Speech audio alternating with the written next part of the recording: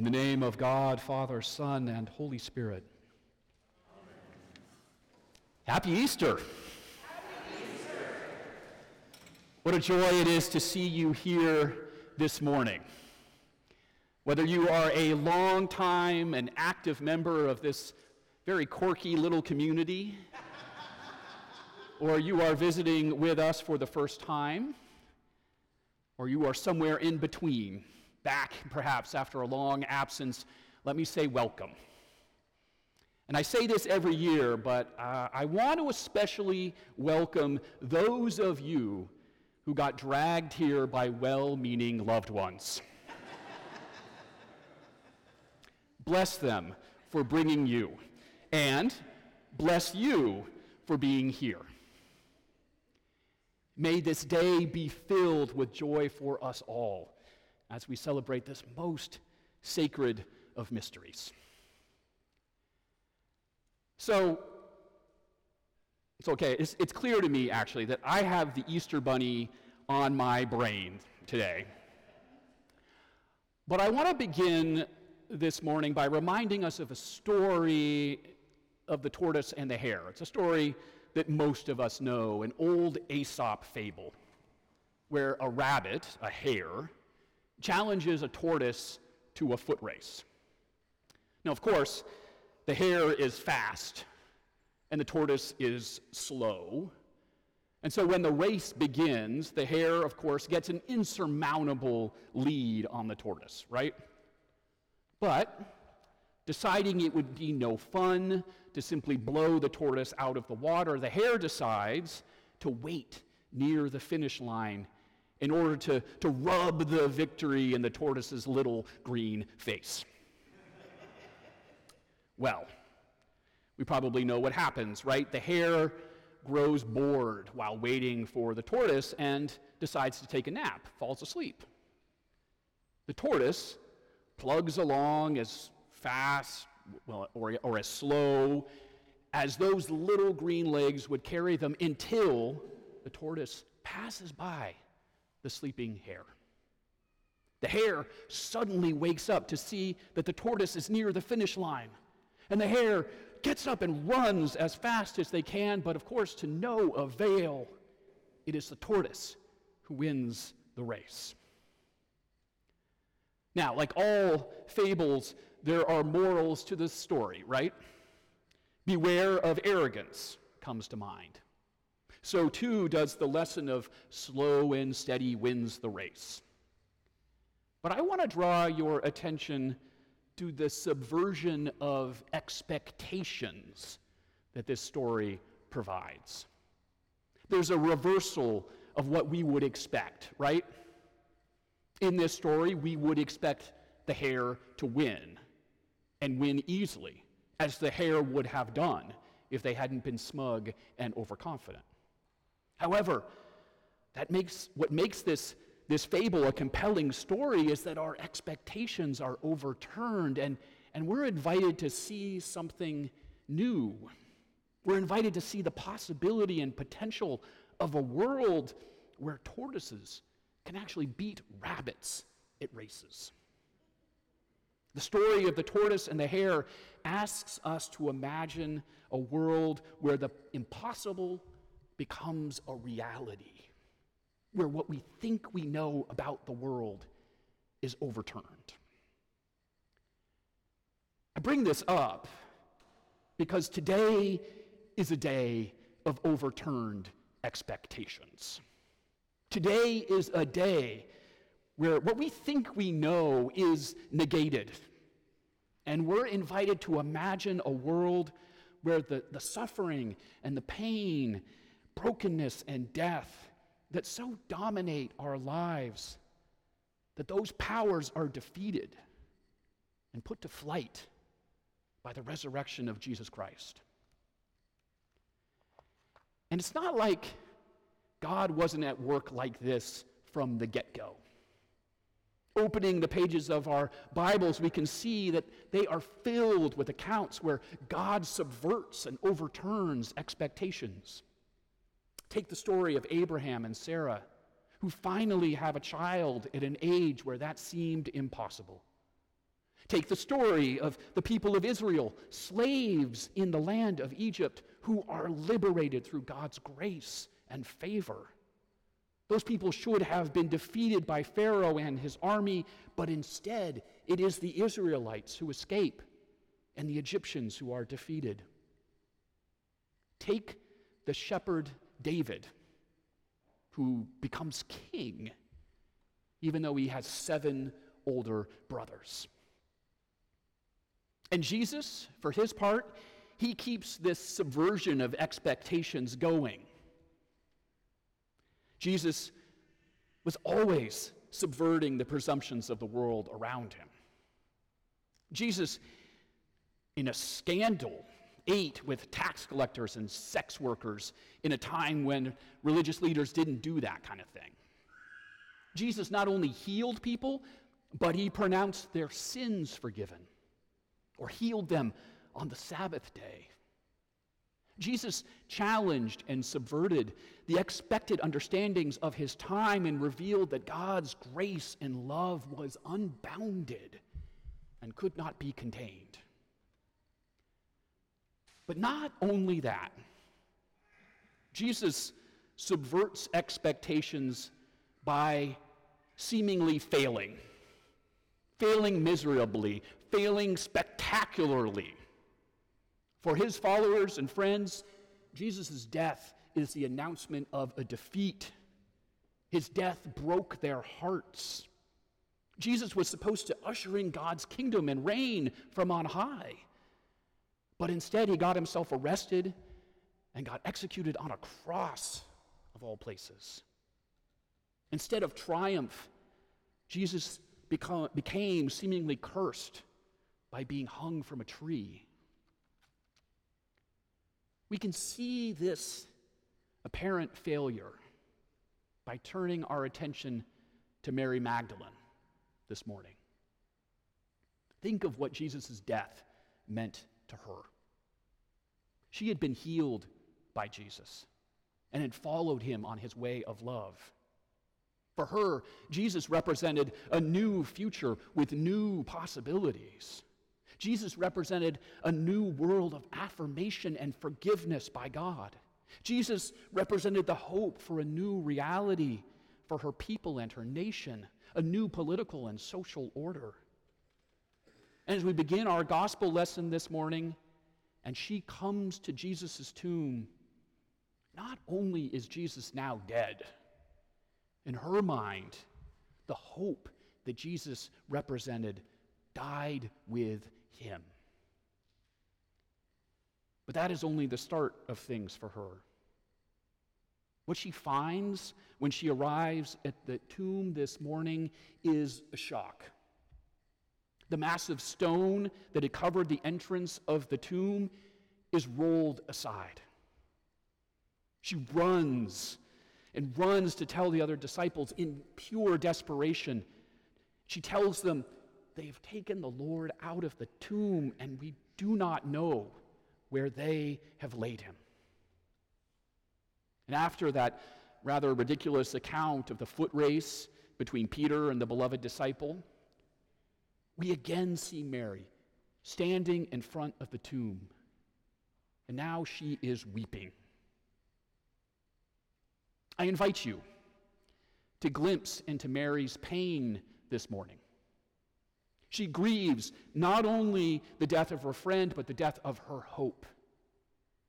Look at her despair and recognize within it some of your own fears, your own grief, your own moments where you lack hope.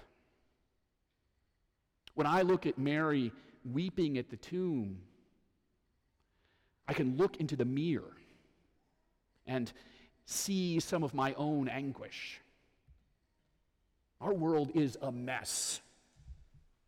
Our country is ensnared in deep partisan division, where the future of our democracy is under genuine threat. Climate collapse is well on its way. Misogyny and white supremacy seem to be thriving. Corruption seems to be everywhere. The gap between the rich and the poor grows. Our society has turned trans children and librarians and teachers into villains. I rage against the injustice of the world, but that rage, it seems so powerless and so useless. And it seems to me sometimes that in many ways, as a people, we are lost. And some of us, we are lost in our personal lives as well. All of us, at least to a certain extent, are living lives of so-called quiet desperation. But let's admit that some of us are more desperate than others. The fear and anxiety that we have as human beings is that guilt and meaninglessness, injustice and death are ultimately the final truth, the final reality. And when we can face those fears square on, when we can look directly at them, then we will know Mary's anguish before that empty tomb. Mary despairs. And yet, something keeps her turning back. It's as if, even in the gloom of her heartache, a spark of hope still remains. Mary turns and sees a man she assumes is a gardener. Jesus meets Mary, but she is blind to him. Mary is blind to hope and to the possibility of hope. And yet a spark must remain, and she turns toward him. And then Jesus speaks her name, Mary. And we are told that she turns one last time. Hope becomes a possibility. No, hope becomes a reality. And she sees. And that spark, it bursts into flames. The Easter message is that we have cause for hope, always and everywhere. But this hope that Easter embodies, it's not an abstract hope. It's not a principle that there is a silver lining with every dark cloud. It is a hope grounded in a particular series of events. The Easter hope is grounded in the death of a first-century Jewish prophet who was, in time, understood to be God's love incarnate as a human being.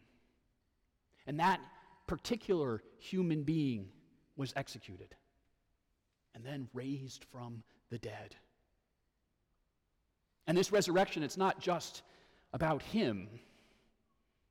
It's not just about his life being renewed and made new. No, this resurrection has universal significance. For in Christ's death, God has ventured into the deepest depths of godlessness in order to fill those depths with God's presence, with God's love. Every situation, every moment, even the darkest of moments, have within them the potential to break forth with the light of resurrection.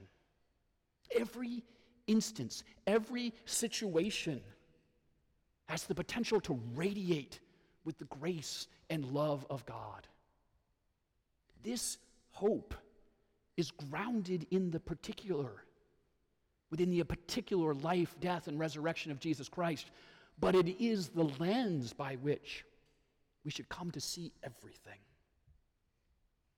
As Jesus rises from the tomb, misery, brokenness, guilt, animosity, injustice, they are all defeated. New life becomes possible as the shackles of sin and death are thrown off. It's not that we deny the reality of suffering and death or claim that they have no power over our lives. We know that they do. But we do bear witness. We witness that even in the moments of the least hope, God's possibility shines, and that God has ultimately and will ultimately triumph over every cause of grief and sorrow. Easter reveals to us that human brokenness and death, they are not the final reality. When Mary turns for the final time and she sees the risen Christ, a new world becomes possible for her. Her turning around from the place of despair, her turning from the void to the risen Christ, this is her conversion, her moment of awakening, her moment of seeing God's power at work in the world. And in her conversion, she now refuses to accept the void as the final truth. What she had come to expect from the power of death has become overthrown, and a new creation has been ushered in. And having come to behold her overturned expectations, she cannot help but share the news. She runs back to the disciples announcing, "I have seen the Lord." With Mary, we are invited to imagine a world where the impossible becomes possible, where the impossible becomes reality. We might expect sorrow and death to ultimately prevail, but God longs to subvert our expectations in Christ's great reversal. This church community is striving to bear witness to this reality. We are a community that is striving to live more and more fully into the reality of the triumph of God over the powers of sin and death. We're striving to say with Mary, "I have seen the Lord." If you are not currently a member of this community, please know that you are always welcome to walk with us on this path of discovery and transformation. For Christ is risen, and the tomb is emptied of its dead. And Christ, having risen from the dead, has become the first fruits of those who have fallen asleep. Sin and death have been cast down. No matter what, you have come here this morning in hope. You've come here in hope. Even if it is only an ember, nurture that hope. Let the Holy Spirit blow on that spark. Let it burst aflame. Allow God to overturn and subvert your expectations. Amen and alleluia.